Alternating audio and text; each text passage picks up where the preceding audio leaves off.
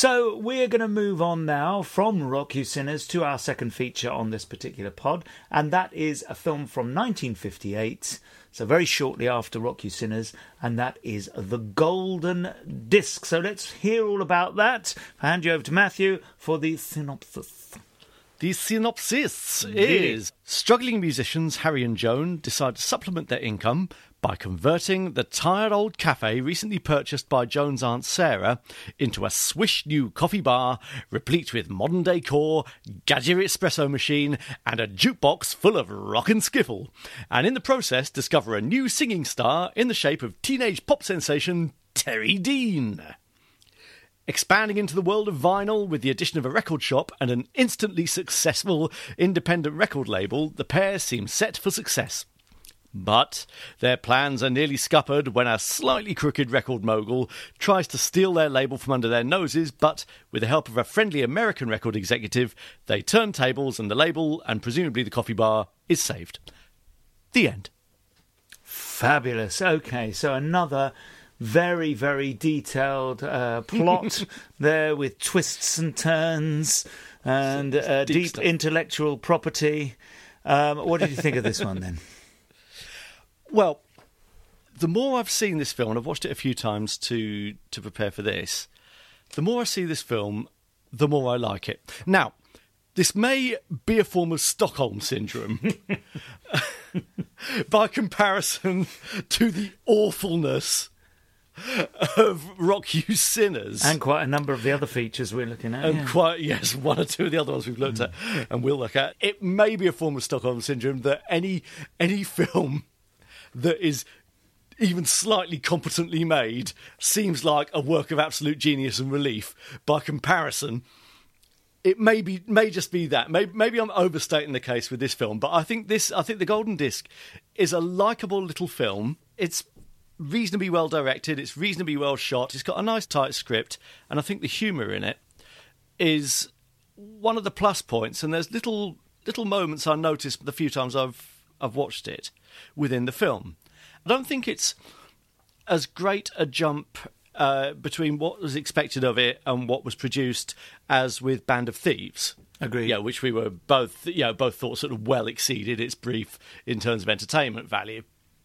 It's not as big a leap as that, but it is an entertaining movie, and the main cast bounce off each other pretty well. The two main people we're following through it, acquit themselves really well, and Terry Dean does his thing, and there's a nice selection of musicians of the time, and in a couple of cases some valuable footage of these musicians, and it tells a little story. It's a time-honoured showbiz tale anyway. It ticks all the boxes and it doesn't embarrass itself. Yeah, I mean, I pretty much agree with that. I think if you've just watched a good film, say Gonks Go Beat. No, I don't. No, let's not say that. No, I'm joking. No, if you've just watched, I don't know, The Young Ones, or even better, Hard Day's Night or something, then This is not going to come off well in comparison. But if you've just seen Rock You Sinners, it really does come off well. I think it has several critical things going for it. First of all, there seems to be at least a modicum of interest in the protagonists who are in the film of doing the film, which there doesn't always seem to be in some of these movies. There seems to be a good degree of enthusiasm among the principals.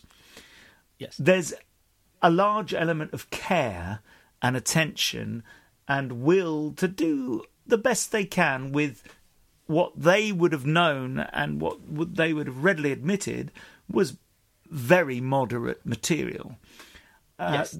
And when I say moderate material, I mean we've got the usual. There's nothing clever about the plot that's any more intricate than any number of these pop films. The music isn't particularly special either. You don't come away from this thinking, wow, that was a great soundtrack. I'm not saying it doesn't have a decent scrap of music in it, because that wouldn't be fair either. It does have one or two very nice bits in it, and we'll come particularly to the musicians of interest later in this, of which there were genuinely interesting musicians in this. And there were one or two good numbers in it. So it's not bereft of good numbers, but it's not awash with them either. But I do think you nailed it by saying it was competently made. And I think made with a degree of care. I'm sure it was being made to exploit, broadly speaking, to exploit the rock and roll era and to try and cash in on that zeitgeist as it was. But I think when it's been given to the people involved, they've made a genuine attempt to do an honest, humorous, charming film. And I think that's what they have achieved with it. I suppose the best barometer I can give it is, would I watch it again? So if you said to me, would I watch Rock You Sinners again? Only if you got the service revolver out of the drawer and I knew that it was loaded. Even if I thought it wasn't loaded, I might risk it. You do know I've still got those negatives, don't you? Oh, yes. Well, that could compel me. That box. Also could compel me to watch Rock You Sinners, but it would be something as strong as that. Whereas the Golden Disc, I'd happily do it again. Maybe a couple of bevies first. But no, I would definitely watch it again. It is a fun film. And what I really do like about it, first of all, the historic references in there regarding the musicians, and we will talk about that later. But what this film's got, which Rock You Sinners didn't, was the right references to rock and roll. It's coffee bar based, and at that time in Britain, this wasn't the case in America. Very different genesis of rock and roll in America to Britain, but for Britain, the breeding ground of rock and roll, of British rock and roll, were the coffee bars, and Soho in particular. Yes, absolutely. And this one, though it doesn't use any of the famous coffee bar shop fronts as its reference point, it creates a new one of its own, probably for licensing reasons and for plot reasons, whatever. But it does go into that culture as its fulcrum, as its base.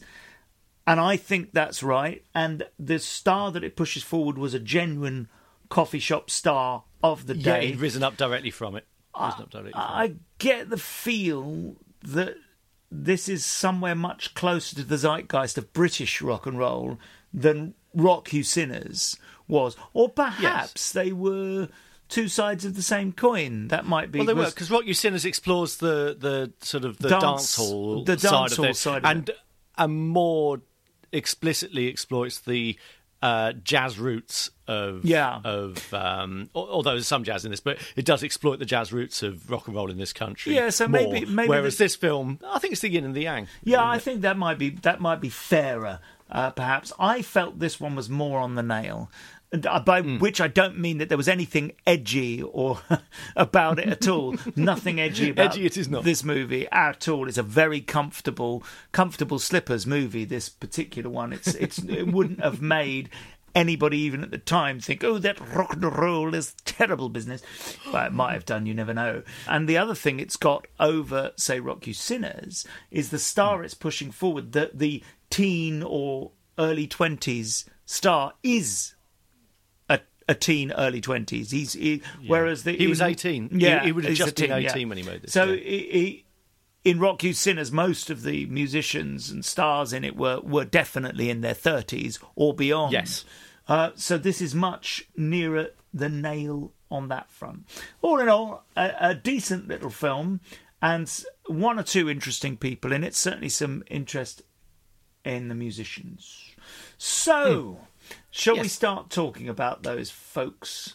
Let's start first with Terry Dean himself, because this film was basically a vehicle to push his career. And after Tommy Steele, he was one of the first individual rock and roll stars this country had produced. As we said in the 6 File Special podcast, George Martin was smarting.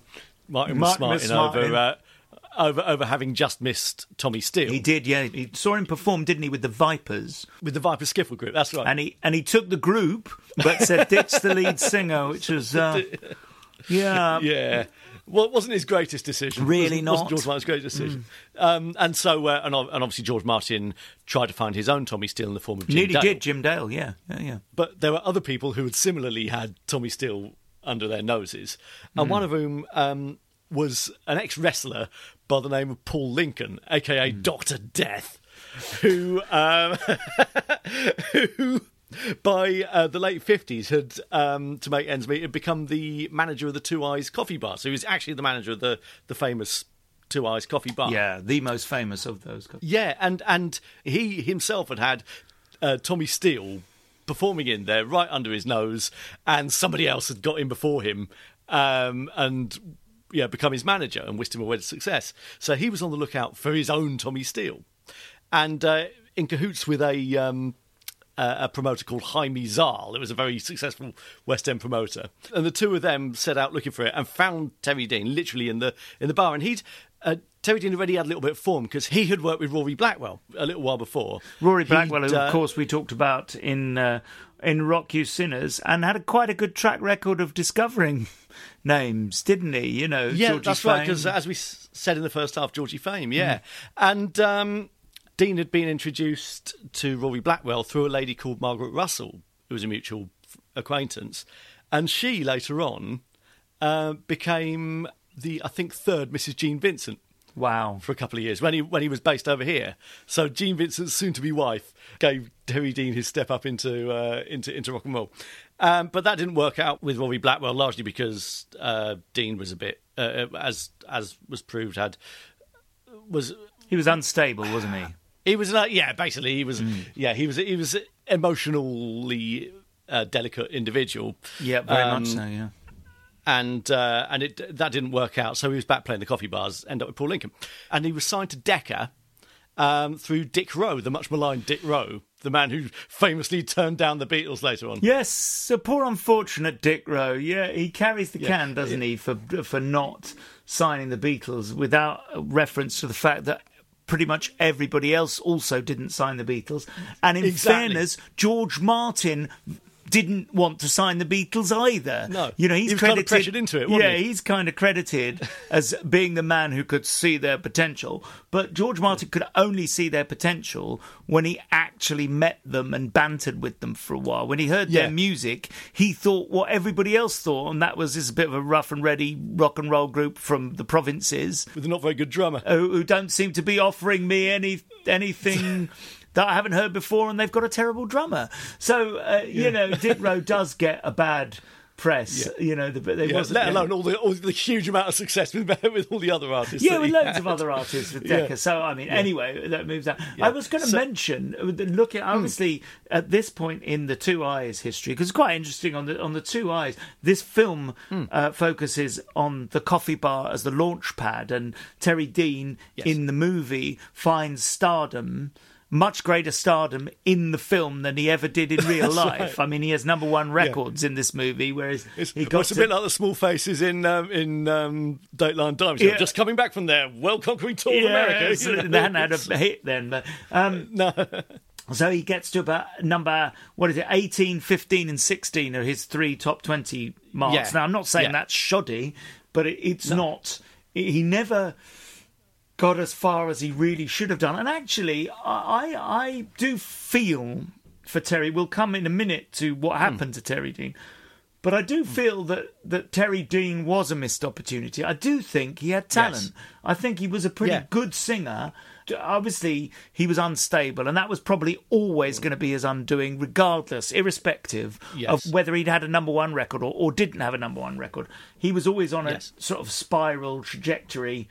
But I do think he had a good voice, and I think had he been allowed to sing the music he really wanted to sing... Yeah, he wanted to sing quite tough rock and roll, and as has been borne out in his later performances when he came back, he generally plays, quite tough rock and roll.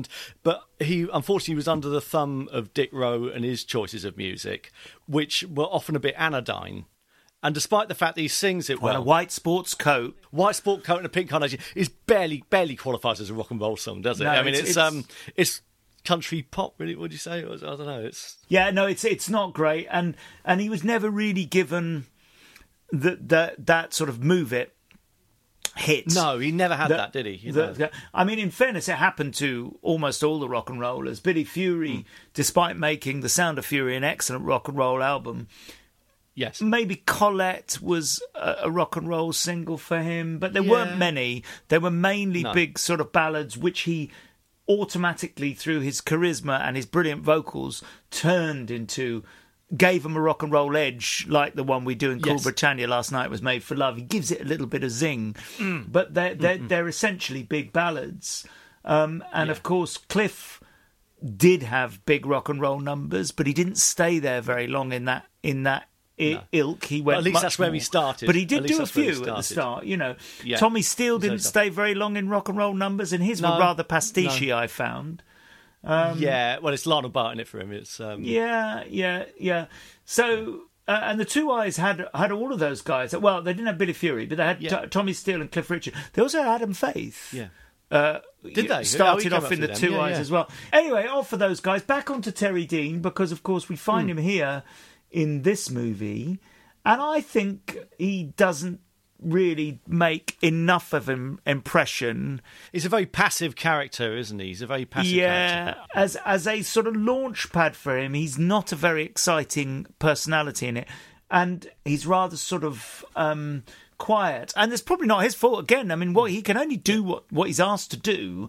And what he's asked to do, he does just fine. His performance is fine. It's not like it's not embarrassing. No, his acting's okay. He's given a brief few lines. When he does that line, you gotta have charm, personal charm. He's talking to the kid, about to record. He comes across very nicely, but it doesn't give him that rock and roll edge again as a launch pad for him. It doesn't allow him to be sort of surly.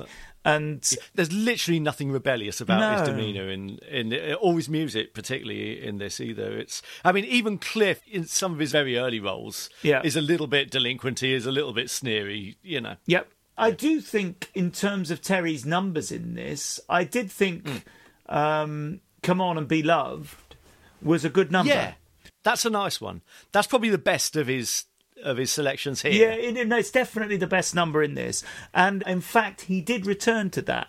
So later, when he recorded a rock and roll album, I think it was about 2006 or something, so quite latterly, he included that number in it. So he obviously also thought this was a good number. And I think that is a good song, could have been beefed up a little bit. I think if it had a tougher arrangement, if it had like a slinkier, tougher arrangement. But he was, I think it was Malcolm Lockyer did his arrangements. He was like a general just arrangement guy. Did the music for a Doctor Who film with Peter Cushing later on. But Malcolm Lockyer was a good arranger, but his brief would have been to make it broadly appealing, I'm sure. Yeah, and it is broadly appealing. What it isn't is striking rock and roll. But I do think that number in particular, the other ones are throwaway. The Candy Floss is quite icky. Yeah, that's the worst, I think, of the selections here. There's about 3 or 4 numbers: Personal Charm and I can't remember. The Golden Age or something.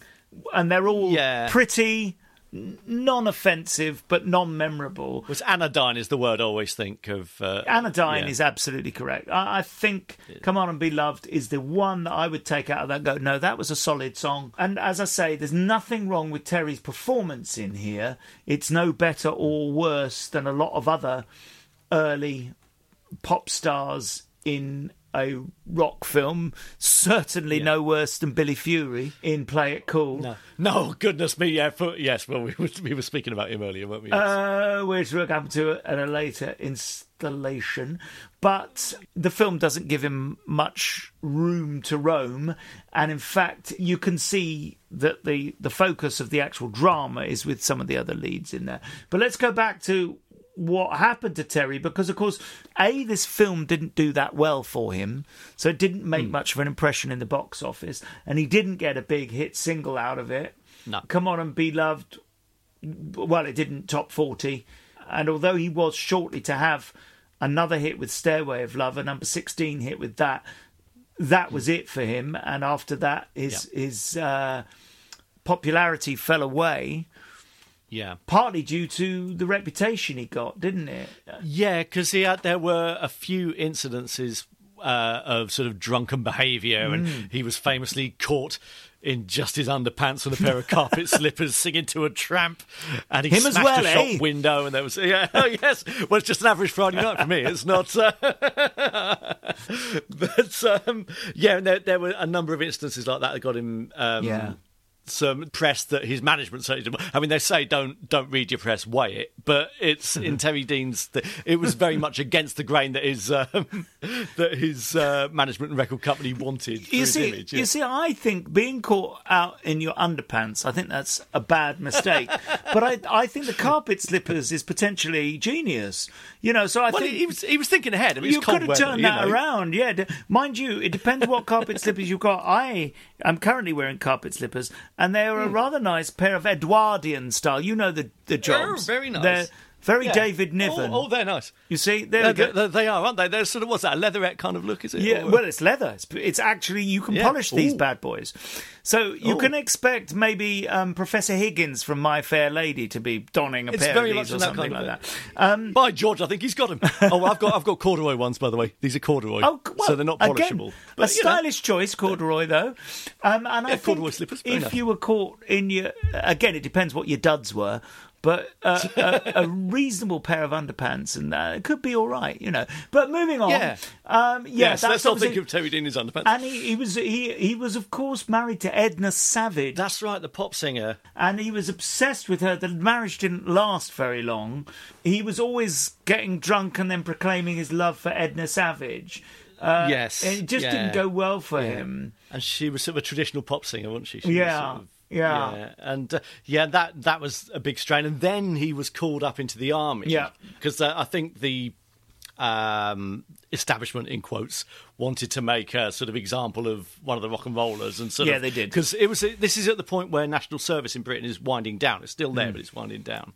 I think they got him in deliberately as a kind of way of encouraging the youth to keep on the right side of national service and to make it still a valid thing. I believe Dean's management thought they could make like Elvis. It was a big publicity thing when Elvis joined the army. Yeah, they could do something similar with him. Isn't he a regular guy? Look, he's doing his national service. Yeah, and he's doing his bit. He's an upstanding young man as well. And there was a big publicity drive. He just wanted to, if he had to do it, he just wanted to go in and do it quietly. But they sent him in a week ahead, a week early, and with all the cameras there and everything. Here's Terry inspecting his new lodgings and everything. And he went in, had his hair cut, went in, and he lasted, I think, about 2 days, before the doctors signed him up. It turns out he had 3 different psychiatrist notes from 3 different doctors saying, look, this guy is not stable enough to cope with life in the army. This is not your man. This is not your man. And to the army's credit, to his army doctor's credit, he took him seriously, and he was, look, all right, mate, we understand, but we can't take you out straight away. But there was a lot of negative publicity and loads of teddy boys in the audience and blokes sort of going, you sissy Terry Dean, can't take the army like a man, and there was a lot of that sort of attitude. And the newspapers went really anti him. It was a real build 'em up, knock 'em down thing. And when this incident happened, and it kind of killed his career. Poor fellow. And it wasn't his fault. It really wasn't his fault. No, and he clearly wasn't mentally cut out for superstardom anyway. No, somebody said he could barely cope with civilian life, let alone army life. You can see that from everything that happened to him, that big mega stardom would have chewed him up and spat him out and thing. But what the happy ending to this story is, of course, that although he left the pop scene in '64, he quit entertainment entirely. Yeah, and became an evangelist. He got religion, didn't he? Only did gospel music. He did come back to singing again and to singing rock and roll again because it was his love. He did. And what's really nice is that he ended up sort of doing okay within that parameter. Goes on the rock circuit, on the rock and roll revival circuit. Yeah, on the rock and roll revival circuit. He probably in the end got just enough that can allow him to do what gives him pleasure. It's just happened later in life. Well, it's not always your time when you're a teenager, and it's regardless of talent, it's not always your time.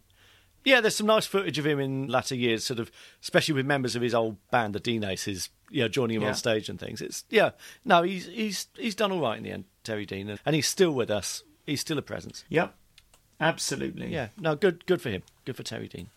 Yeah, and as I say, I did think he was a fellow who had considerable vocal talent. Yes, he's got a nice voice. He's got a good voice. And in one or two of the points in there, he actually shows a bit of power, because most of the time it's a very caressing sound. But there's one or two times in the film where he sings with a bit more guts about him. Yeah. And you can see he's got more about him than he's given chance to vent in this. There's a couple of his B-sides, where he's allowed to let rip a little bit more. And even his version of A White Sport Coat, for all its sort of anodyne quality, compare it to the King Brothers version, which was actually a bigger hit, the King Brothers version, where they're singing it all in unison, like a sort of proto-version of Harper's Bazaar or something. But he actually sort of gives it a bit of welly as much as he can. He's trying to, push it within the confines of the song and the arrangement. He's trying to give it as much as he can. Yeah. Yeah, it's a shame. It's just a shame that he never quite got the right musical platform to express his talents. Yes, indeed. Of course, the other thing about Terry Dean's performance in this film, which is truly remarkable, is the Terry Dean method, by which I don't mean anything sexual. I mean the guitar method used by Terry Dean. Guitar method, yes. Yeah, employed. It's a unique way of approaching the instrument. It really is. It bears examination, I think. It takes a lot of skill and technical ability to be able to play guitar like that, where your hand movements and chord shapes bear no resemblance to the sound coming out of your guitar. So, just to put this fairly, at one point in the film, it looks like Terry Dean is playing... Well, it doesn't look like it. He definitely plays the chord of E. He does at one point. He strums... And I think he even switches live to A at one point. So he plays E and A, I think. Definitely plays E. I have the suspicion he plays A as well. He knows at least two chords. So I have reason to believe that Terry Dean did know the rudiments of guitar playing. However, when he was filming all the songs in this, in all of them, apart from "You Gotta Have Charm, Personal Charm," apart from that one, he's playing an acoustic guitar, unplugged, acoustic, unplugged, unmiked, thankfully, acoustic guitar in every song that he does. And in every song, he plays the same chords, which is kind of broadly speaking a not fully barred, simplified F, basic F shape. But it's not quite that. And when I've tried to mimic it as closely as I can on the fretboard by looking at and played what he was playing in those songs, and it's really horrible. I'm not saying that the noise I make when I play my guitar is, the most beautiful thing you've ever heard. But, it earns me a living, or did pre-COVID. Pre-lockdown, yes. Yeah. But when I was playing the Terry Dean method, I haven't mastered it yet. If by mastering it, it means making a coherent sound. And it bears no relation. Do you have a guitar with you that you can demonstrate? Do you have a guitar with you? I don't have one I can grab up to Mike. And he changes chord often in the song where there is no change in chord, and then when there is a change of chord, he doesn't move to... He doesn't, no. So, apologies, Terry. Apologies, Terry, if you're listening. You know as well as we did that we were playing nonsense on the guitar. But the thing is, he clearly knew a few chords on the guitar, and as far as I know, when he began, it was just him and his guitar before he sort of went full electric in the skiffle days, and... As I understand, his first instrument was the piano. There was a piano in his house when he was growing up, and that's where he found solace in music in the first instance, pre-rock and roll. So he obviously had some musical ability. And my theory is that the director or the cinematographer said to him, just holding a guitar chord down the end, like he ought to be, didn't look exciting enough, doesn't look real enough. Yeah, I bet it was. Yeah, the kids are never going to believe you're actually playing. So you've got to move your hand out. That's what guitarists do, don't they? I mean, you can tell somebody who doesn't know how to play guitar has overruled him and told him how to move his hand. Almost certainly. I think that's what happened. You're almost certainly bang on. And I know from having worked in movies myself, I've been in movies where I've been playing music. allegedly. I mean, you're not really. So once I was in a film which was about Coco Chanel, and it was a jazz band in a hot jazz club from the late 40s that we were doing, and I was the band leader. And they didn't have a clue on set. Initially, they weren't going to have a double bass player. They were just going to have like a guitar and a drummer and a pianist. And I said, "You've got to have a double bass player." And they eventually they got one on my recommendation. And they played me the music they were going to play, and it was like a big band. And I said, "Have we got any brass players?" And they said, "No." And I said, "Better get some then." They got like 2, right? And it was a big band thing. Yeah, that's a wall of sound. Absolutely.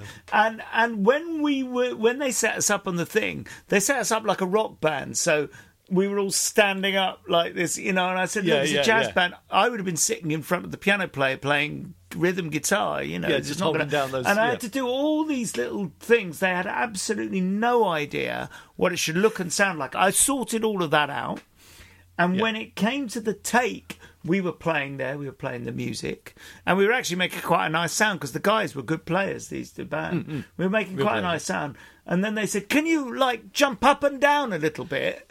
Because it's jazz music, it's supposed to be fun. Jump up and down. I think they would have jumped up and down, and we were like, we're actual jazz musicians, and we're just playing the jazz like we would have done.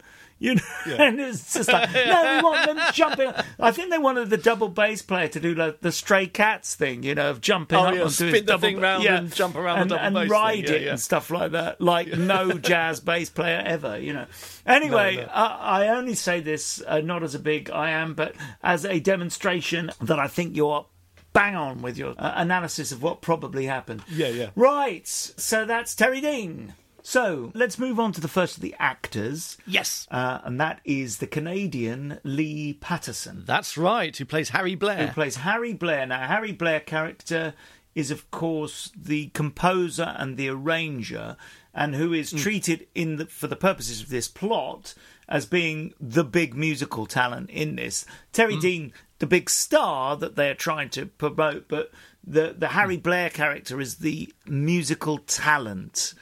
Yeah, he's the glue behind the scenes, isn't he? That's the running Svengali arranger and composer. Composter. And it's played by the handsome and reasonably charismatic Lee Patterson. Patterson, yeah. Well, I don't want to overstate that, but I think he handles it with surety in this. And he forms a sort of triumvirate with his 2 co-stars, which really works very well. Mary Steele and Linda Gray, where they rattle off each other very pleasantly. The timing between the 3 of them and their rapport is pretty good.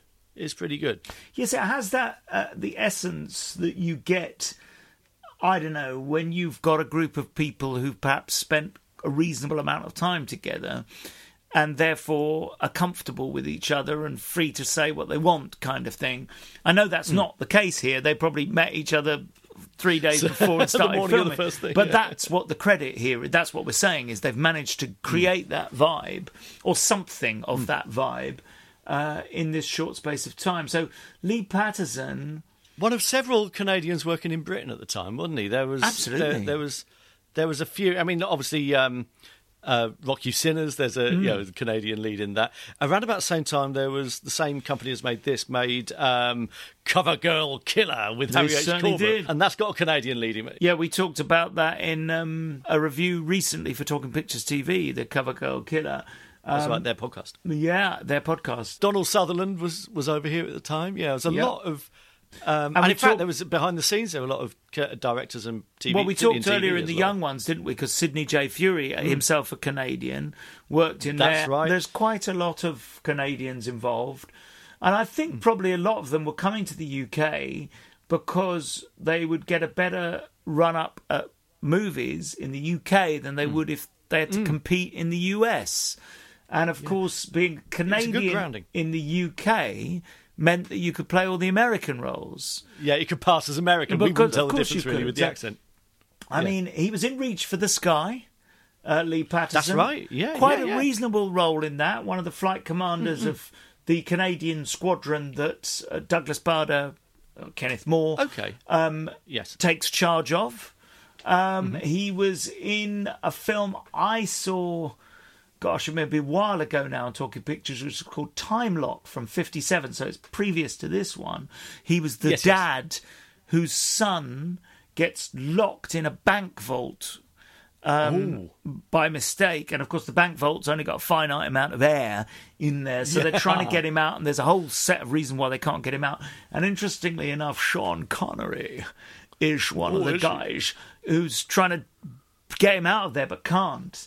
And he was in The Good Die Young with Lewis Gilbert. Yes. That Lewis Gilbert directed. Great director, and another Bond connection there, because Lewis Gilbert was a regular Bond contributor. And then he went to TV in America, really, didn't he? That's right. He was most famously, he did, in the early 60s, he did a reasonably well-remembered beachfront detective show called Surfside 6. It sure was, set in Miami. Yeah, that's right, Miami, Florida. That was sort of a sort of sister show to 77 Sunset Strip. It's in that sort of... Yeah. Dave Thorne, he was in that. That's right, Dave Thorne. And he's the sort of fellow, you can tell he's sort of fellow that will look good with his shirt off in A Pair of Budgie Smugglers, you know. Oh, yeah. And that's quite a well-remembered, particularly in America, it's quite a well-remembered show, and particularly for its theme tune. It's got quite a much parodied, cheesy theme tune, Surfside 6. And from there he went on to sort of daytime soaps in America, a lot of that sort of work, and and by the 80s he was in sort of Magnum and the A-Team and that sort of supporting roles in popular TV shows like that. He's in Airplane 2. Yes, he is. Airplane the sequel. 2. Yeah, Airplane 2, the sequel. Yes, not as good as the first one, but it's quite a funny movie. And he worked with Michael Winner a bit towards the end. He's in Death Wish 3. Yeah, because they got better and better. Death Wish 1 was good. Yeah, Death Wish 2. But he said, I think we can improve on this. So he did Death Wish 2, and Michael Winner said, no, I think we can still climb that mountain. So up he went to Death Wish 3, probably the peak of the Death Wish movies, I think. And he's in that, and he's also in a few years later he was in the film Bullseye, also for Michael Winner, which has got Michael Caine and Roger Moore both in it. He appears in that. No connection whatsoever to Jim Bowen and the 80s television series. Absolutely not. Although we kind of, in a way, wish that Michael Caine had been in that, yes. But yes, bit of bully. Yeah. So, decent career, does a absolutely fair job in this. He's good. So. He's fine. It's fine. It's the definition of solid, isn't it? It's fine. Like I say, he has the distinction of being able to create that vibe with our next protagonist, who is Mary Steele. Mary Steele playing Joan Farmer, the frustrated singer Joan Farmer, finding herself, we'll talk about it in a bit, her character finds herself on the wrong end of the generation line, doesn't she? Well, that's another thing that I do like about this film. Mary Steele, as we've seen, that traditional early 50s Violin-influenced style of vocal. Yeah. And the film demonstrates that is clearly passé now. It's bang out of style. It's passé news. And the crowds turn off when she starts singing. Now, they turn off not after a big rock and roller. They turn off after Dennis Lotis, who we will come to later. Yeah. And we'll talk about some interesting comparisons which we've got about stars of music later when we come to Dennis Lotis. But suffice to say that the comparison with her is made at the Dennis Lotis point. So then the film jumps forward. That's good, actually. It starts with that being the top, and then we move past that. That's a good point. In this film itself, we move to the point where you can see that the Dennis Lotis style is now just about to be binned. So I like that about this film. It's got that kind of line in it, which, again, shows a greater understanding of what is happening with rock and roll than Rock You Sinners did. Yes, indeed. But in terms of her performance, I think she gives a very creditable performance. I think it's a strong performance, yeah. And it's very perky is the word, really, isn't it? Yeah. I think she's got some quite nice lines that she delivers really well, I think. I tell you what I like about her performance, and it's another thing that I like about this film in general, and that is it doesn't mess about. This film never really messes about occupying screen time with nonsense that doesn't need to be there. Her performance, Mary Steele's performance, that is, has none. It's economical, it's to the point, it's bright, it's sharp, It's peaky. It does what it needs to do without any confusion or blurred lines. It's a nice performance. And of course, in real life, Mary Steele was the wife of the director. She was Mrs. Don Sharp. She was. In real life. She was, yeah. And we will come to him later, but she was the wife of the director. She had a pretty decent career, nothing too special. They get round about this time. She was in The Human Jungle, excellent Herbert Lom series. Oh, was she? And quite a bit of other telly, Emergency Ward 10. Ah, yes. She was in Carve Her Name with Pride with Virginia McKenna. Yes. Just a small role. Yeah. But I saw that. And she was in Sir Lancelot TV. Yeah, with William Russell. William Russell, yeah. Yeah, that sort of stuff, and sort of petered out. Yeah, I think she left acting to raise their family, I think, is what happened. And there's a little connection about their family, but I'll save that. Yeah. So nothing else really to say about that. It's a likeable performance from a likeable actor. Let's go to Linda Gray, who plays Aunt Sarah, yeah. She's a facilitator in the plot. She's the woman who makes everything happen. Endless positivity from this lady. And bottomless purse strings. Bottomless purse absolutely. Strings, by the look of it as well. Absolutely. We all need someone like that in our lives. Yeah. I think her career, which is, again, reasonably extensive, going from 1938 into the 70s, so this was bang in the middle of that, I don't know for sure, but I'd be willing to stake my reputation, such as it is, on her being middle-aged at a very young age. Yes. And playing that dependable lady quite a lot. Yes. I can't say I've seen her in anything else, but it wouldn't surprise me if that was the case. She was also in Sir Lancelot, by the way. In fact, she was in the same episode as Mary Steele. Oh, well, I never. Yeah. That's a nice connection. And that was just the year before the Golden Disc. She plays Lady Twithampton in Up the Front with Frankie Howard. Oh, yes, that's one of the Frankie Howard Up Pompeii franchise, yes. Anyway, that's Linda Gray.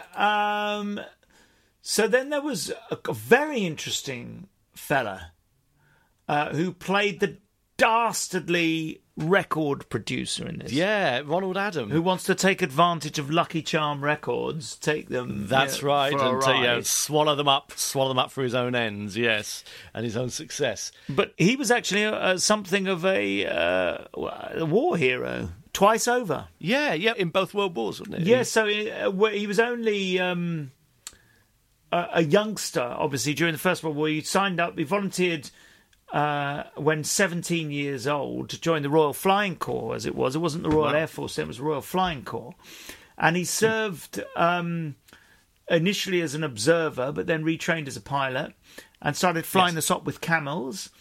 And he did a number of raids and flights there in World War One before being shot down almost certainly by the Red Baron, Manfred von Richthofen. Ah, von Richthofen, yes. Yes, indeed. Yes. Which resulted in him being in hospital initially because he was caught behind Emily. Emily? See Emily play. Emily Lyons. She's a lovely girl. Emily Lyons. Lovely How girl. is Emily these days? Nice? Yeah, she's very good. Yeah, straight up and down. Yeah. And he was then obviously in a prison camp after that. But I've reason to believe he was reasonably well treated there. He received a note from the Red Baron with his compliments, obviously complimenting on his flying just prior to the moment when he made the mistake of being shot by the Red Baron. Yeah. It wasn't like in Blackadder where he went, little fellow, if you get lonely in tonight, my bedroom's just downstairs. It's no trouble. Well, I couldn't say it definitely wasn't, but let's assume it wasn't. Let's not These cast were aspersions. Gentlemen flyers, I think, is what we're They talking certainly about. were. So I think he was treated. I'm almost certain he was probably treated with a fair amount of honour by the Red Baron, who shot him down, and then having caught the acting bug, he did a little bit of acting between the wars before rejoining the RAF in the second instance, becoming a wing commander. He wasn't in active flying service, but what he was doing is he was a flight coordinator. He was working in fighter command, which was obviously responsible for coordinating the Spitfires and the Hurricanes in their duties defending Britain during the Battle of Britain. So, of course, it's great having Spitfires and Hurricanes, but if they're not in the right place at the right time, they're useless. You don't know where to point them. So his contribution, as with all the other flight coordinators and flight commanders who did that, is very, very highly regarded during the Second World War. So he had an illustrious career and was ordered to the OBE in 1946. So it goes to show... rightly so. Yeah, rightly it goes to show what he was. Following that, he went back into acting initially on stage before going into film and television, which is where we find him in this film. Well, the year before, interesting, it's a film we mentioned briefly in the first half of this, is that he appears in the movie Kill Me Tomorrow, which is a straight drama film, but features a cameo from Tommy Steele, and is cited as the first, although Rock You Sinners was the first film entirely about rock and roll, the first film to feature it was Kill Me Tomorrow by Terence Fisher, and he features in that. So he's in two of the very earliest rock and roll movies that this country made. He was also in Reach for the Sky, which we mentioned earlier. Oh, yes. He was certainly typecast in a way because he was playing an Air Vice Marshal, so he was playing to type. And he was also in Around the World in 80 Days, the Michael Todd movie with David Niven. And he was in The Naked Truth, which is a great movie with Peter film. Sellers. Yeah, Terry Thomas. Really good film, that. I like that. Peggy Mount, Dennis Price, Shirley Eaton, Joan Sims, all in that. Yeah. Fabulous film. Yeah. He had that sort of authority figure, sort of face and personality, didn't he? So ideal casting for the record company guy in this. You know, you need that older, outwardly gentlemanly kind of guy, but who's underneath his waiting to turn the tables. No, he's very good. I know, he's fine. He had this. Yeah. This would have been an easy role for him, and he does perfectly well. As does Peter Dinley. Yeah, Peter Dinley, playing Mr. Washington, his American counterpart, who comes in and effectively saves the day. Yeah. Weirdly, Peter Dinley, despite being an English actor, he did spend time in Canada. So, I mean, but again, he played a lot of American characters. And the big thing you will know about Peter Dinley is not only was he voicing in Thunderbirds, but he is the countdown for Thunderbirds. So 5, 4, yeah. That's him. That is him. Well, I never. So he was, he was in Thunderbirds. Yeah, as one of the voices. Yes. Yeah, as one of the voice actors. But it's his voice you hear doing the countdown at the beginning. It absolutely is. So that's genuinely something for the ages, isn't it? It is. Because previously we had the voiceover for... This is a Journey into Sound. That's the lad. That's Jeffrey Sumner. Jeffrey Sumner we've had before. That's right, in Band of Thieves. And now we have Peter Dinley, who played Jeff Tracy. He played in it, who was the grey-haired gentleman who sat down and told everybody what to do for all the Thunderbirds. Oh, him, yes. So the dad... Essentially, I mean, I should say it's easier to just say the dad. I always felt sorry for the one that was up on the space station on his own. I mean, that was they can't have liked him very much. He must have got a bit lonely up there. No, poor fellow. Yeah, I mean that is something for the ages, being the it really is. The voice. And it's interesting to put a face to these voices, isn't it? I mean, he's fine in this. There's not much. Well, he sort of just comes in. He's just the cavalry that comes in at the end, isn't he? Yeah. And sorts them out. It's a little bit of a cop out, though, isn't it? I mean, just with having someone, coming in and saves the day, but without any real build up to it. He does have a connection to Cliff Richard, of course, who's in our series. Oh yes, connection to Cliff Richard is once again Thunderbirds, because they made the movie Thunderbirds Are Go, and of course Cliff Richard Jr. Yeah, Cliff Richard Jr. And he was singing Shooting Stars. That's right. With him and the Shadows are there. Presumably Hank Jr. and Bruce Jr. and all the others Jr. are in there as well. Little puppets of them are quite beautiful. Pictured there with Burns guitars, I might add. Burns. That's right, it's the Burns English phase guitar makers, So it's Burns era Shadows. As you probably don't know, folks, but I own a Burns guitar. You do have a beautiful Burns guitar, salmon pink, isn't it? So it's a lovely thing. It gives me great pleasure. But let's move on from there before I get excited. But I told you to wipe it down before you hand it back. But there's the last sort of face of the main cast Well, not counting the bloke in the cafe, The who's morose seen but man. never speaks. The morose Richard man. Turner. Yep. He's a great example of what this film gets right. It's just a visual gag that's repeated throughout the film, isn't it? But it's just while everybody else is going crazy, and you have what happens in a lot of these pop movies is these girls swooning, and I love watching girls swooning fakely in movies. I just think it's wonderful. You know, you can just see their face looking up at the director who goes, "And now swoon," and they have to make they have all different sorts of swoon face, dreamy face. I love it. And of course, there's a lot of that in this, and then it cuts to this older, middle-aged, morose man with a completely blank, unimpressed expression. I think it's lovely, a lovely sight gag. Because he's there at the beginning when it's just a rundown cafe, and the whole thing changes around him, but he's still there. Exactly, it's the same. lovely. Doesn't say a word, but he's good. But the last face of the main cast, playing the secretary to the record company guy, is Marianne Stone, the hugely prolific Marianne Stone, who is sort of the female counterpart to Sam Kidd. She is. Of this 200, era. over 200 movies she was in. Yeah. I mean, it's just it seems like every other movie made in Britain from sort of the 50s through to the 70s or early 80s had Marianne Stone in it, and she's one of these. She's not always a big part, but she's always there. Well, as you say, she's very Sam Kidd in that respect. You know, sometimes she had a bit to do, like he did.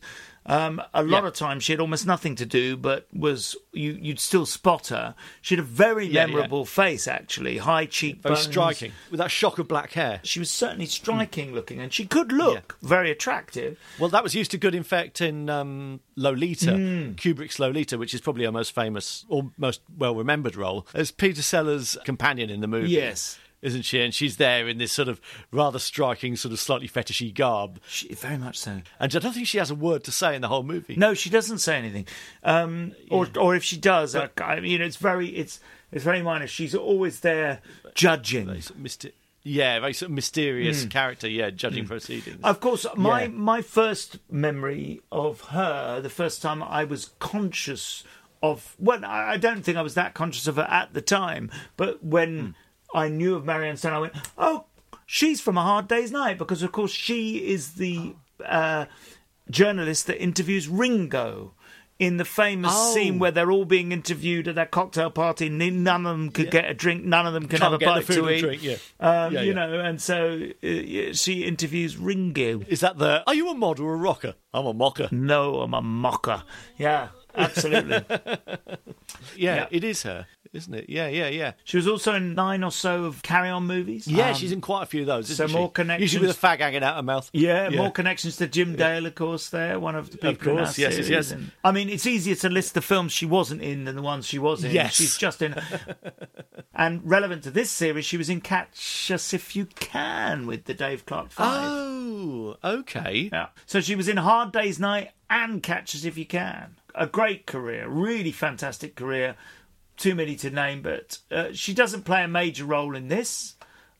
She's light relief, really, isn't Well, you say that. She's sort of the person that tips off our protagonists that the record company guy is up to something. Yeah. She sort of has a pang of conscience, doesn't she? And and tips them off. So it's kind of an important role in what there is of the plot, you know, how that goes. She had charisma, though, Marianne Stone. Yeah, she certainly did. Certainly did. Baby, why you standing out there in the cold? You gotta get some loving after you've been told. You gotta have someone who's gonna hold you tight.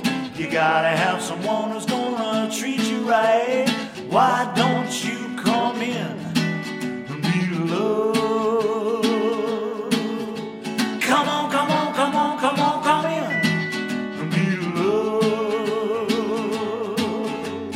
Who you gonna choose to be your chickadee? Don't you know the crazy things you do to me?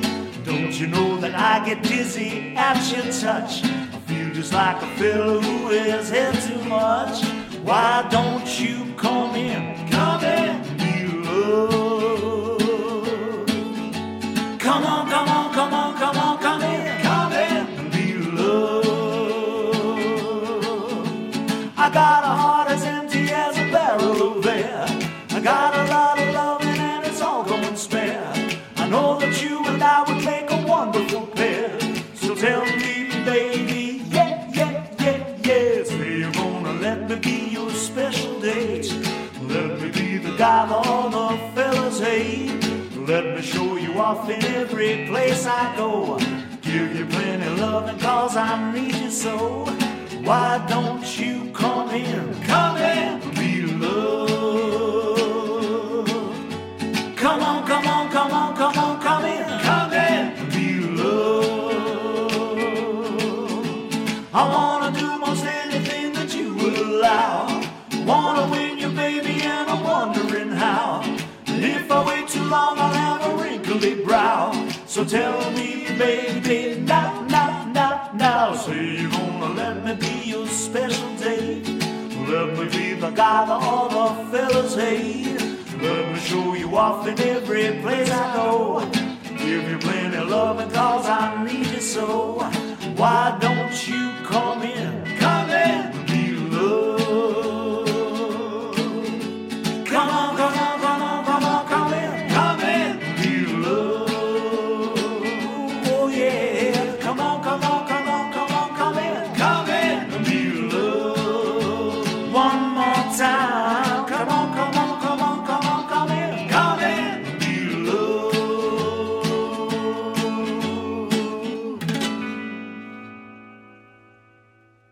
So let's move on to the music. I think that's covered the actors. Let's move on to the music and let's start at the very beginning. Because playing on the Variety Hall stage before Joan gets her go is a genuine singing star of the era who was Dennis Lotis. He was up there with Dickie Valentine, who we saw in 6 Special. Yeah. In that sort of... He was the younger...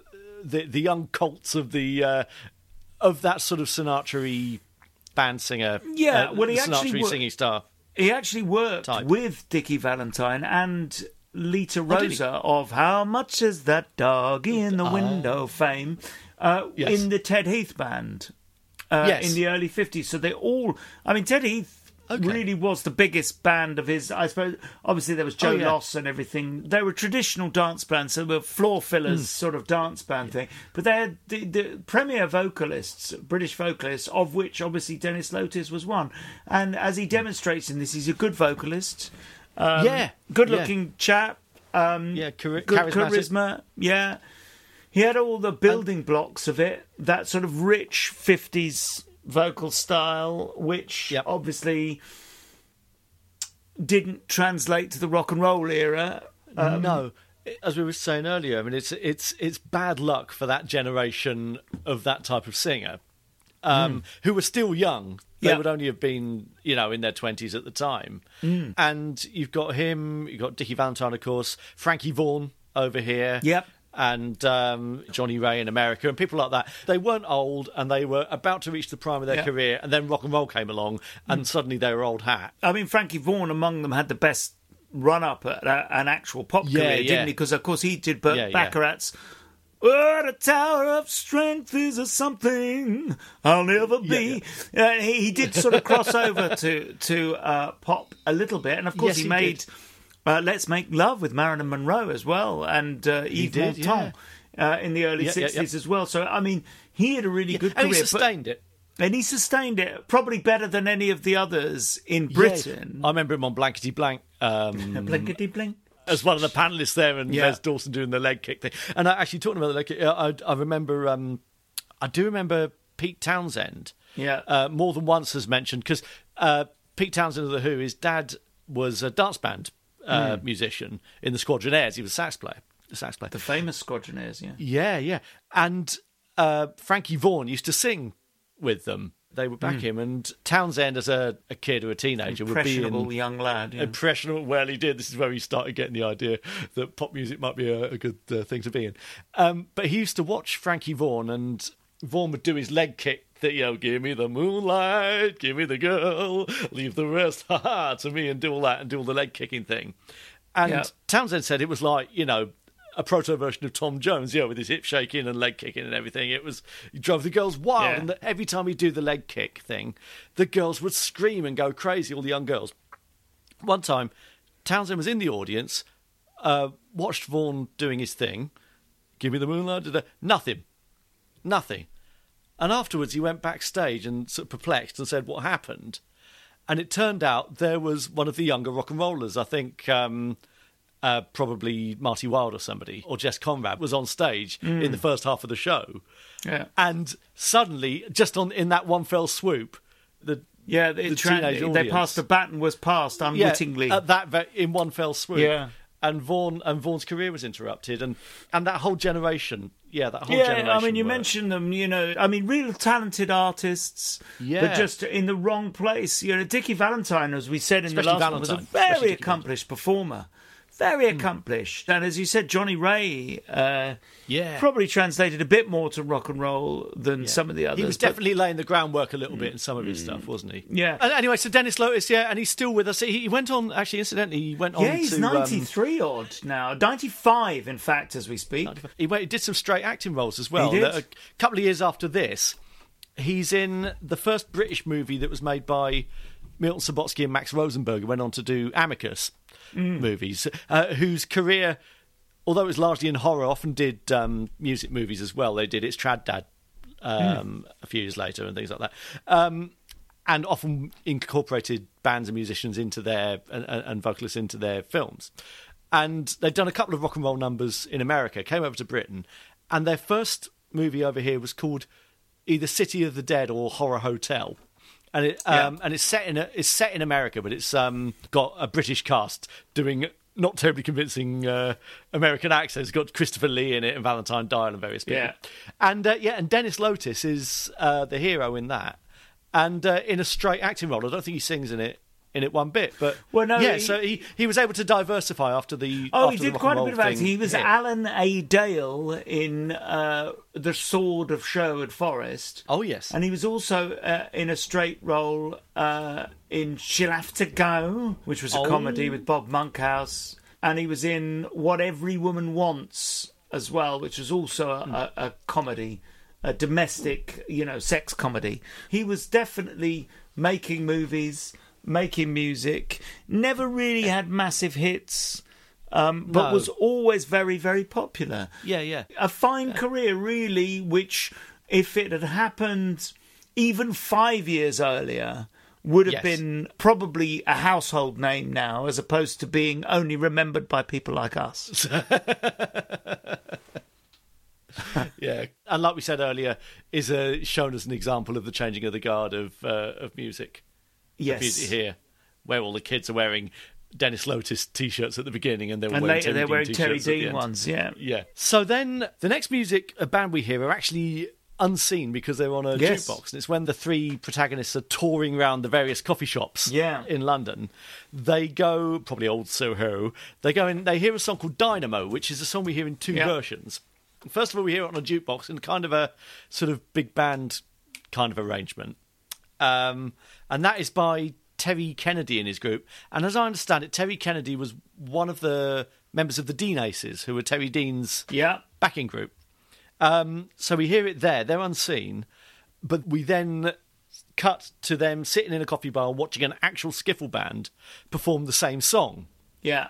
Again, sort of showing a changing of the musical guard. And the group they see playing is the group, and I never quite know how you pronounce it, is either Les Hobos or Les Hobokes or Les Hobo, I think. Les Hobos, I think it's probably how you pronounce it.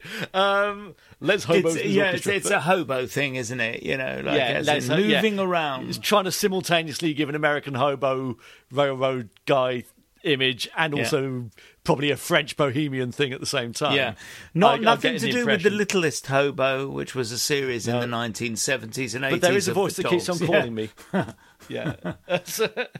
They're an interesting... They're one of the sort of the second tier of the skiffle phenomenon. Yes. Yeah, obviously, thousands of bands famously took up skiffle.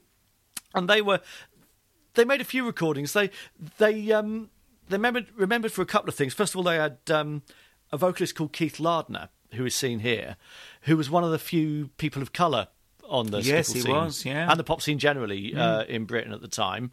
And also, they have the dubious distinction of being the first band to drop an F word in a pop song in Britain.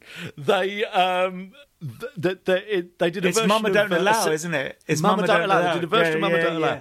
Yeah. And the guitarist, Les Fags Bennett... Who was a very good guitarist. Yeah.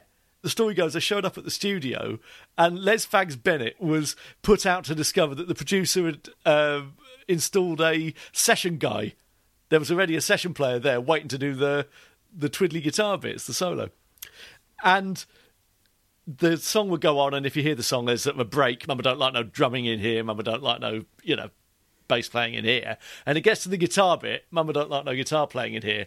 And they do their usual cue for him to play, which is play it, fags. And unfortunately for him, it's the session guy playing, not him. So they can shout, play it, fags. And you just hear him go, fuck off, in the background. And it's there. You can just about, you can't quite hear what he says, but there's definitely a cough going on. And that is alleged to be the first F word dropped years before the Beatles and Hey Jude, where apparently you can hear John Lennon utter one in the background of Hey Jude. That's one of the claims to fame, is they dropped the first F-bomb in a British pop song. Marvellous. And again, it's emphasised in the skiffle popularity, which was...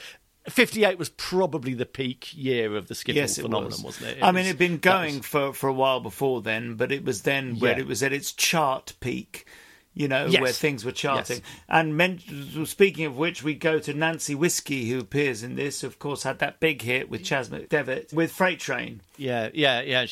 And also, as are Sonny Stewart and his Skiffle Kings. They are. Who is a band that I found very, very mysterious. I could find almost nothing about. They do a song called Let Me Lie, which is a really sort of Lonnie Donegan-y kind of song. And I could find very little information about this lot. They appeared to, at one point, be associated with a guy called Steve Bembo, who was a popular folk guitarist at the time, a big influence on Davy Graham and people. But I don't know if he was actually a member of the group or whether he just did arrangements for them or something. And all I really know about them is that Sonny Stewart himself left Britain to go to Germany, as a lot of bands did in the early 60s, and sort of went full rock and roll. And had a few hits and made a few recordings on German labels over there. All right, okay. So that was him. And also, the guitar that he's playing in this... Yes. We spotted, didn't we? No, what was it? It was a... So, yes, you had spotted a connection of guitars between this guitar that is played in here and a very fine book by Billy Bragg.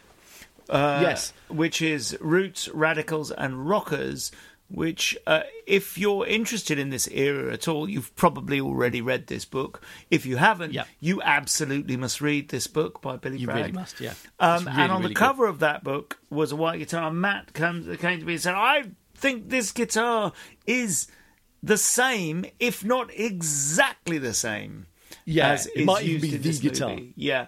And with my slightly perverse interest in guitars of this era, I was able to identify it. We could see the headstock and the badge was a Hofner. And with a bit more digging, we discovered that it was... Dun, dun, dun. It was a Hofner Club 40. Hofner Club 40. Yeah, or a variant of it. And we understand about guitars of this age is that they made a number of different variants of them. And I'm not saying no two guitars were the same, but they would come up with the same body and then but slightly different headstock. Yeah. So it seemed to depend on what control knobs they had in the pot. Yeah, what knobs they had to hand. Yeah, which is which is often a dilemma. Yes. What is a girl to do? Such a disappointment for a young girl. The other thing I like about Sonny Stewart is that they do that skiffle thing, which is also demonstrated on that cover, and that is they look incredibly earnest. Oh, yes. They're committed to this performance. It's the skiffle face. Yeah, it's the skiffle face. So it looks like it's people of limited talent, but doing it earnestly personified. Yes, it is. Yeah, If ever there's a phrase that would sum up Sonny Stewart and his Skiffle Kings in this movie, it's that, There we go. I think. And he backs Sonny Stewart and Skiffle Kings back Nancy Whiskey. That's right, the other big star of the Skiffle. Yeah, and I guess let's talk about Nancy Whiskey now, because she was. She sings Johnny O in this. She had Johnny O, which is another sort of sped up folk song, a bit like Freight Train, very much in the style. And I think the recording that she's miming to in this is her with the Chas McDevitt Skiffle group, who aren't seen here. Yeah, and obviously Freight Train was a huge hit. Yeah, if you think about the three big hits of or enduring songs of the Skiffle period, it's Lonnie Donegan doing Rock Island Line.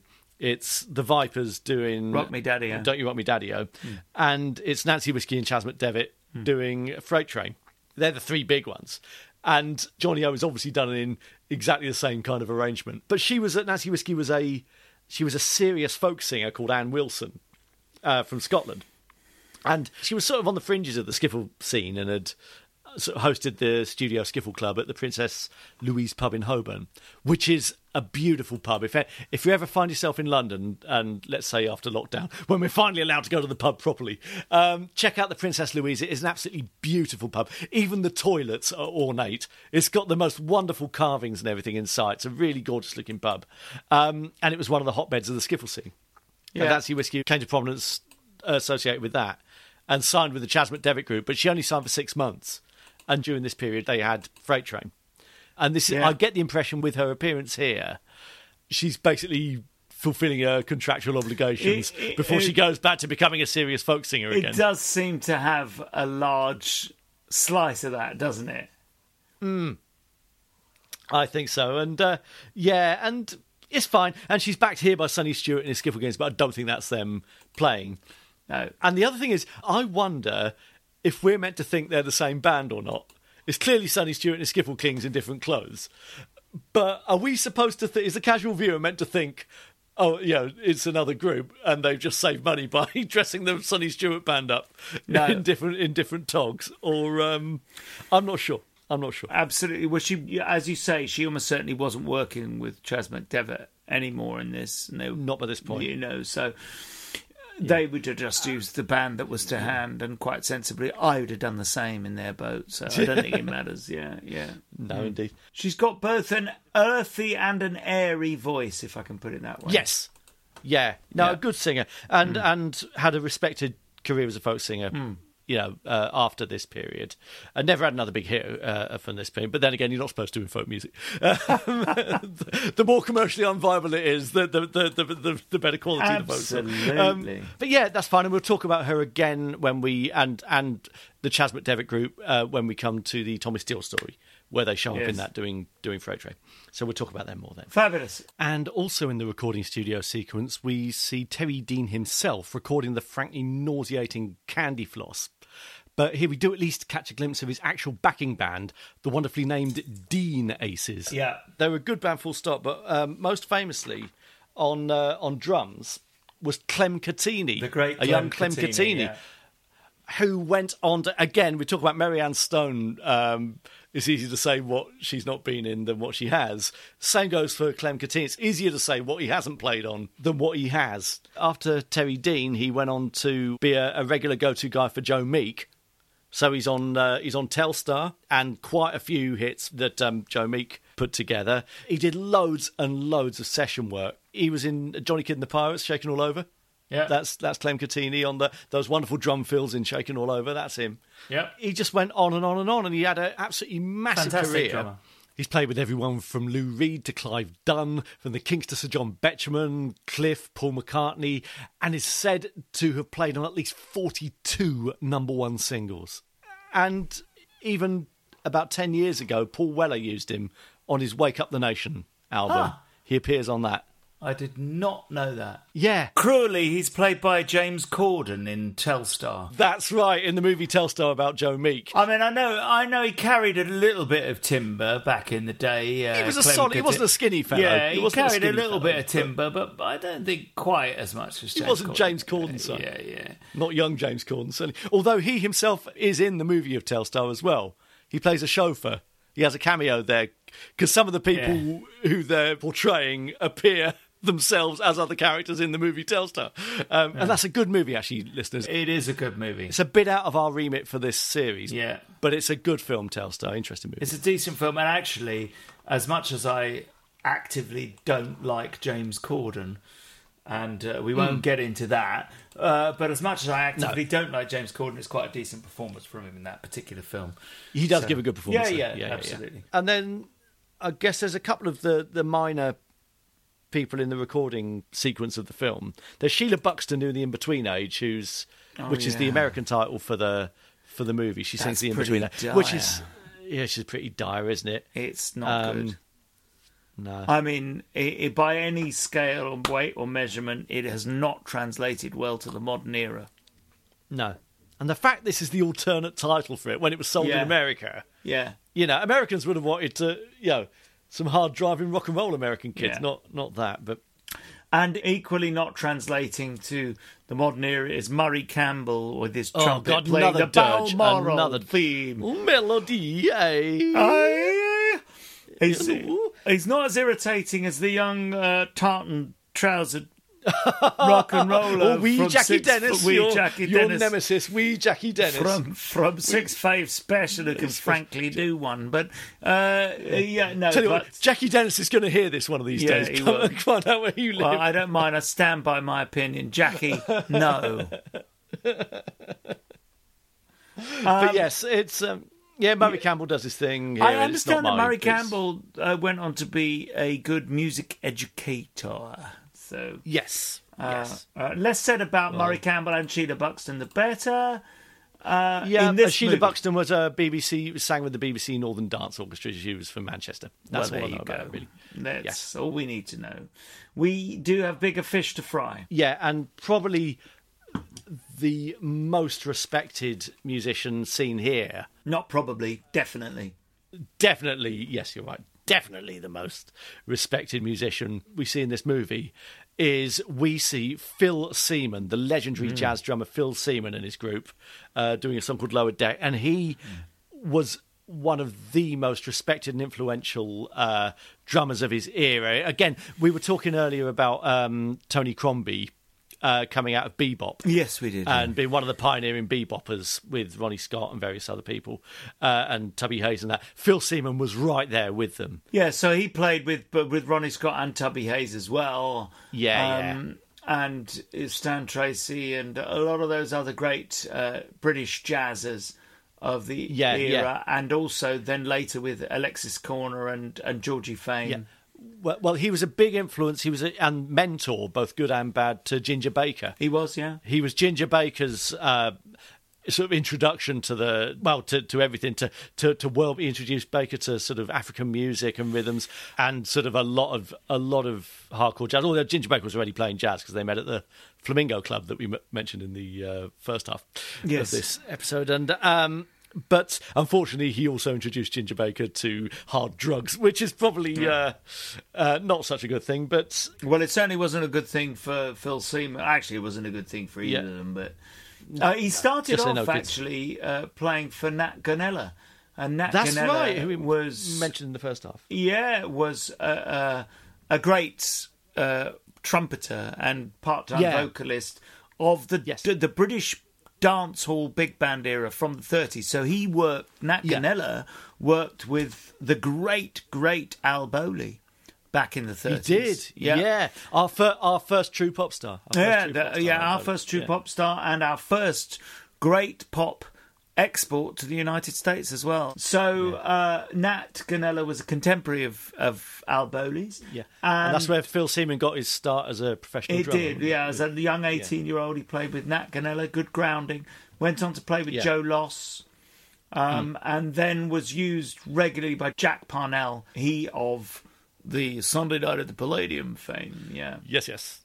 Yeah, but it's as a bebopper that he's best. It is. When he got to the Ronnie Scott plays Kenny Baker, Jimmy Dusha, all those sort of people. Yeah. He was held in such high esteem that when they were mounting West Side Story in the West End for the first time, Leonard Bernstein himself Yes. requested Phil Seaman as to be the drummer in the West End, for the West End band. production, absolutely, and, Yeah. and with good reason. I mean, if you're getting asked, Bernstein's looking at who the best guys in London, in Britain. Well, that's a fair endorsement. Yeah. And he would have had probably a much grander career had drugs not Ravaged stymied, ravaged him, and they really did. And really he did.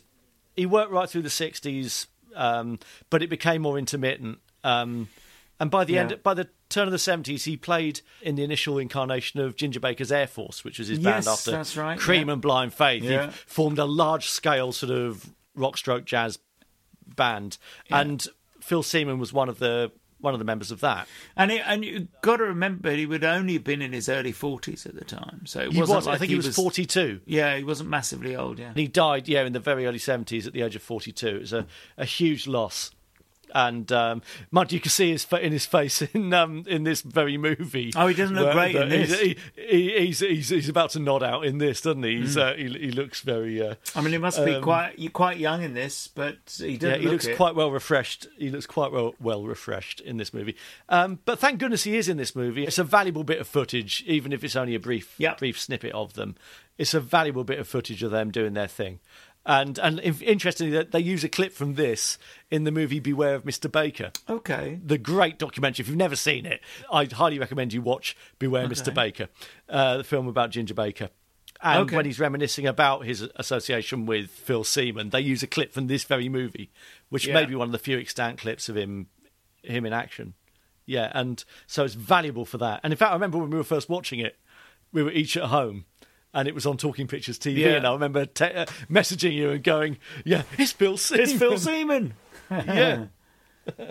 It's a bit at odds with some of the other music here, but the better for it, because it's good. Yeah, it is. Yeah, it's good quality music. You've got to look at these rock and roll films and know that they are trying to pull together a sort of almost rock and roll cabaret, and it only reinforces what I was saying earlier in the piece, and that is during the 50s, there was such a broad church of music, and they really didn't know what was going to come out of it as the most popular thing. Yes. So they would have regarded modern jazz and trad jazz and skiffle and the new folk movement that was coming through there, and calypso, and the calypso movement as on a more or less equal par to rock and roll. I think probably by this stage they could realise that rock and roll was in the ascendancy there, but I don't think they would have ever really yet be thinking that rock and roll was going to transcend all of these things and move into a totally different beast. I think they just thought, well, we're doing a music film for the kids, so let's have a slice of rock and roll, let's do a little bit of the old skiffle, let's have Dennis Lotis for the older people, let's have a bit of Phil Seaman for the serious jazz. You can see how this is all cobbled together. Yeah. To sort of attract as broad a base as is possible, because they really still don't know how to make... If you look at some of the later stuff that was in the 60s sort of pop movies, they don't have these sort of weird side acts. They tend to be a little bit more, focused. It's a bit more compressed, isn't it? A little bit more. Yeah. As the decade goes on. Yeah, although you still get trad jazzers turning up quite late in the... and that's why I say as the 60s. decade goes on, because in those early ones, really, we're going to keep talking about this, up until the Beatles... until that point, you still get this wide canopy of artists, and then absolutely. It's much more focused after that. Yeah. Okay, so that's the music, really. Yeah. So I guess before we wind up, we'll talk about the backroom people. Well, first of all, I mean, it's worth mentioning, we've briefly hinted at them earlier, but this was a Butcher film. Yep, that's right. Butcher's films. Butchers had been going from, the earliest point really in British cinema, so the early 1900s. That's right. Well, certainly the studio had Walton-on-Thames studio. Yeah. Had been there before. Well, before there was really a film industry to speak of. You know, they were making movies in a makeshift studio at Walton-on-Thames. Absolutely. So William Butcher founded the company, and it started reproducing film during the Boer War. Wow. You know, I mean, we're going way, way, way back here. That's 1999 to 1902. He was a chemist. So I guess you're talking about film production as opposed to making of films. You're talking about the physical production of films. Well, a lot of the early record companies were actually furniture manufacturers, people who were making record players, and they started making their own records to go with it. It's where a lot of the record companies started. And that's just ostensibly what's happened here. They started making films like East is East in 1916 and Grim Justice from the same year. So they're starting to make films then. And I mean, they weren't a high-budget film company. They were a low-budget film company. Well, the best remembered films are all B pictures. Yeah. Aren't they? Yeah. They were sort of a B picture house. Absolutely. So we move on to Donald Herman Sharp, Don Sharp, the Australian-born director, and a firm hand on the tiller of this. I think so. Yeah, a good director who went on to have a really... It's probably the definition of a solid career, isn't it, that he had? Solid with bonus, yeah. Solid with bonus, yeah. Well, again, you've been down that club too, have you? There's not. Do the special knock. He went on, he's most famous for his... I guess probably most famous for his association with Hammer Films a few years later. Made a number of films for them. Kiss of the Vampire was one, wasn't it? And Devil Ship Pirates. Yeah, Rasputin the Mad Monk, which is a very entertaining film with Christopher Lee as Rasputin. Yes. I think he's one of the more highly regarded Hammer directors, and certainly Kiss of the Vampire, although sort of outside of the usual milieu of that, is really highly regarded by horror fans. It is, yeah. I saw it fairly recently. It's not one of the Dracula cycle, and it approaches vampirism in terms of it being like a moral decay more than a kind of super. Well, it is a supernatural, but it approaches it more from the sort of moral and sort of devil worship side of things. It's an interesting film and one of a number he did for Hammer in the early to mid 60s. Yeah, of course, Rasputin, the Mad Monk, he made at a time when Hammer was really cutting costs. I know that Don Sharp was becoming disillusioned at that point with just the fact that this is just a cost-cutting, money-making exercise. Of course, he went on to also do other ones with Christopher Lee, like the Fu Manchu movies. Oh, he did for Harry Alan Towers. He did the first two of them, didn't he? He did. I understand that they're considered the two best ones. The best ones, very much so. I mean, I don't think they were great. I don't think any of the Fu Manchu movies were great. No, and they're a bit dodgy by today's standards. Very dodgy by today's racial standards. In terms of cultural appropriation and everything. Quite rightly so. But the first one in particular at least has elements of menace and some capable elements to it. He did some second unit directing as well. Second unit for Carve Our Name with Pride. Second unit for Magnificent Men in Their Flying Machines. Okay. Which was obviously quite a big movie. Very much an A picture, isn't it? As a director, he did Rocket to the Moon, the Jules Verne Rocket to the... which is one of those films that, when I think back to and we've all got those movies... Yeah. Certainly people of our generation, when you think back to wet bank holidays... Absolutely. It's one of those films that always seemed to be on a wet bank holiday, was the very entertaining Rocket to the Moon movie. Again with Terry Thomas, which was also Magnificent Men in a Flying Machine. And he made Psychomania in the early 70s, which has become something of a cult classic with Nicky Henson, Beryl Reid and George Sanders in his last movie role. And that's a weird movie, but has gained a cult following, especially for its soundtrack.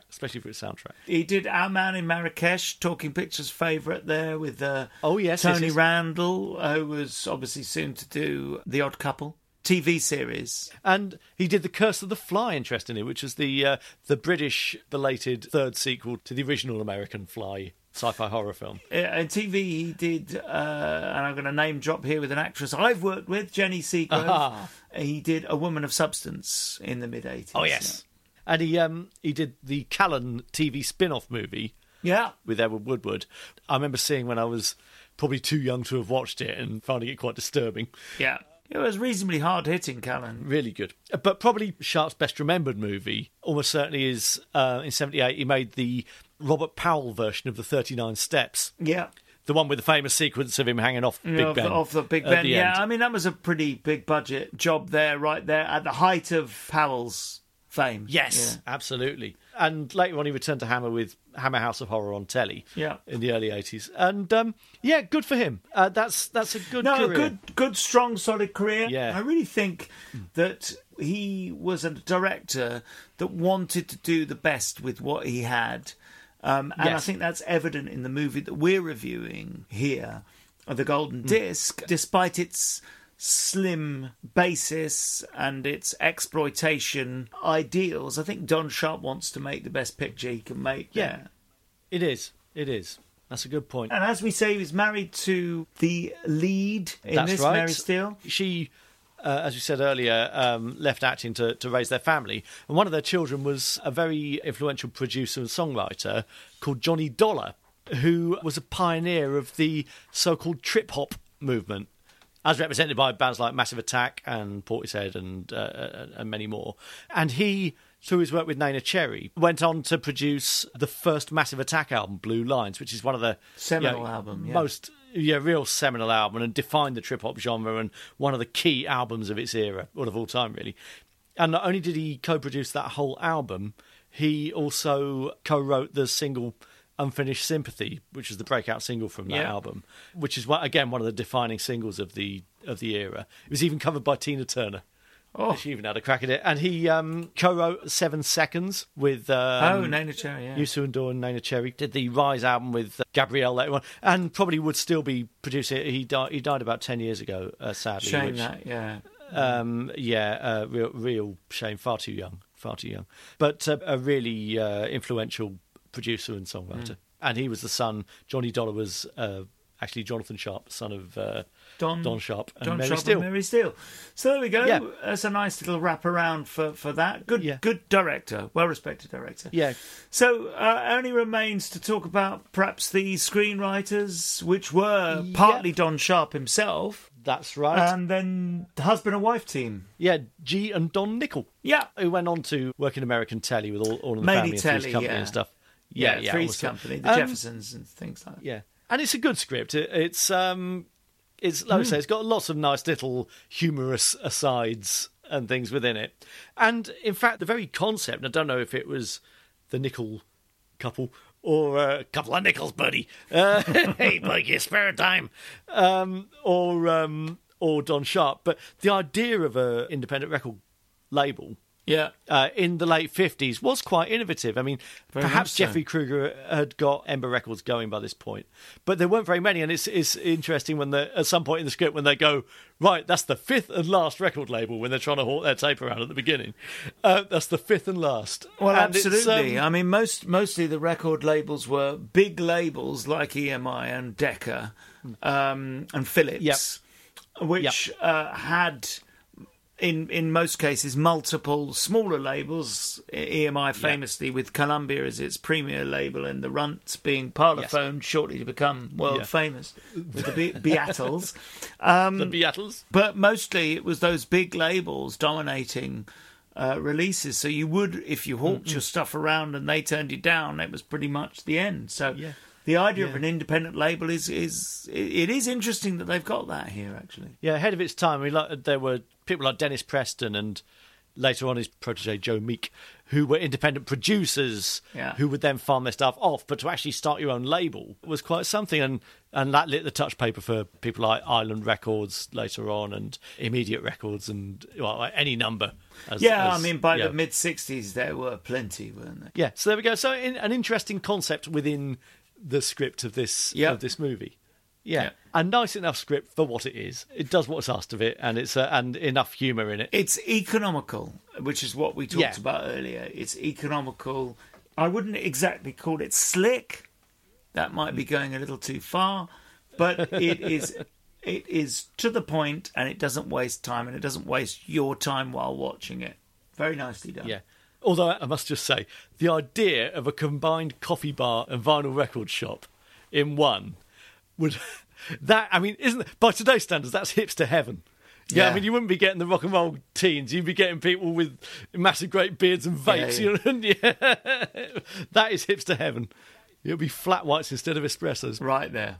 And also we've got, just very briefly, the cinematography was a guy called Jeffrey Faithful, who again does a good job here, certainly when compared to Rock You Sinners. Rock You Sinners, right? rock you. But probably his best remembered movie was a few years later. He did the very well remembered Village of the Damned, the adaptation of the John Wyndham Midwich Cuckoo story, which has some very innovative effects where the children's eyes glow when they're about to do their nefarious deeds. That's his best remembered movie, with some innovative effects in that. And yeah, it doesn't let himself down in this. It's all right. There's some good sort of angled shots and things, particularly in the sequence when they're doing up the coffee bar. That's all right. And he went on to do The Terranauts, your favourite movie, The Terranauts, with Charles Hawtrey et al. Oh, what a cracker! So that's Jeffrey Faithful, and the only other thing, and it's something that I want to throw out before we finish, Oh yeah, to you, the listener, is somewhere in among the kids in the crowd here, at some point in the movie, is the much missed Battersea Bardo, Carol White. yes. A young Carol White is apparently one of the kids in the in the crowds here. Apparently, Well, apparently because I cannot see her. I've looked and looked. So I've watched this film, as have you, I'm sure, many more times than any sane person really ought to have done. Do you know? And particularly, same goes for Rock You Sinners. I mean, that's far too often. I wasn't gonna watch this again for at least a while, but now because of what you've just said, I might have to watch it again.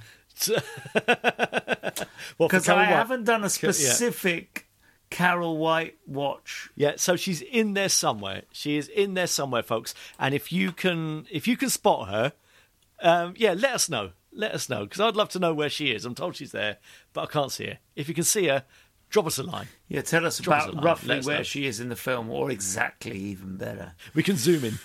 Okay, so that is the Golden Disc 1958 Terry Dean vehicle. Yes, indeed.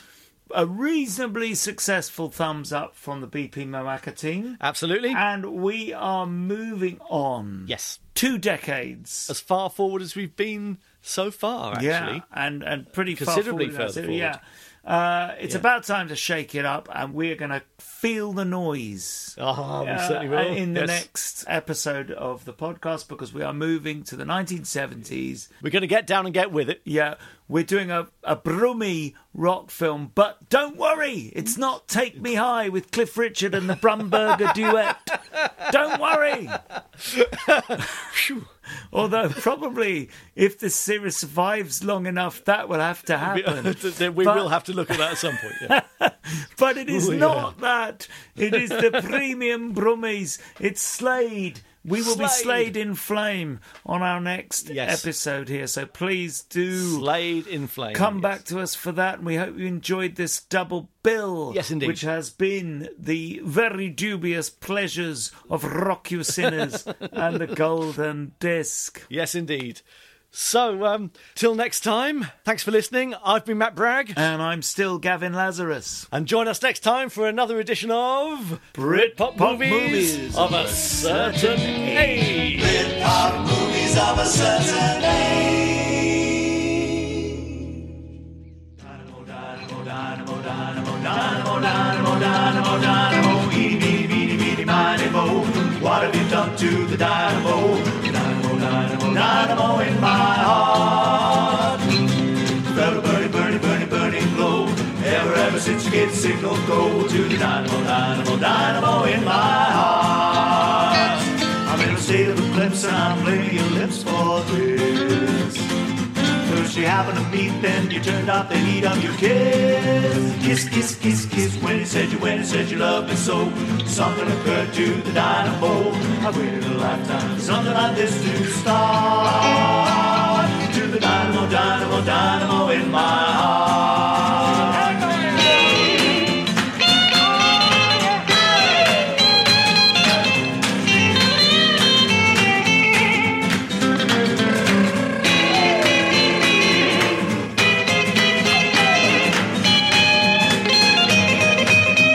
I'm in a state of eclipse lips, and I'm blaming your lips for this. First we happened to meet, then you turned up the heat of your kiss. Kiss, kiss, kiss, kiss, when you said you loved me so.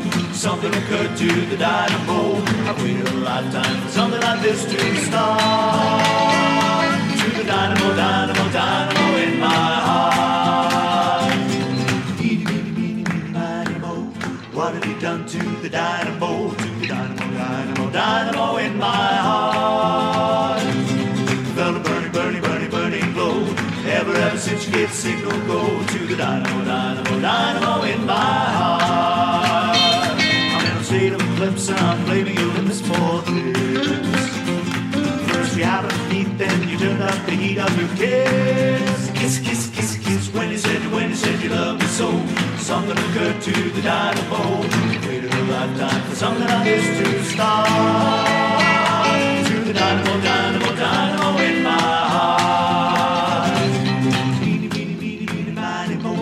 What have you done to the dynamo? To the dynamo, dynamo, dynamo in my heart.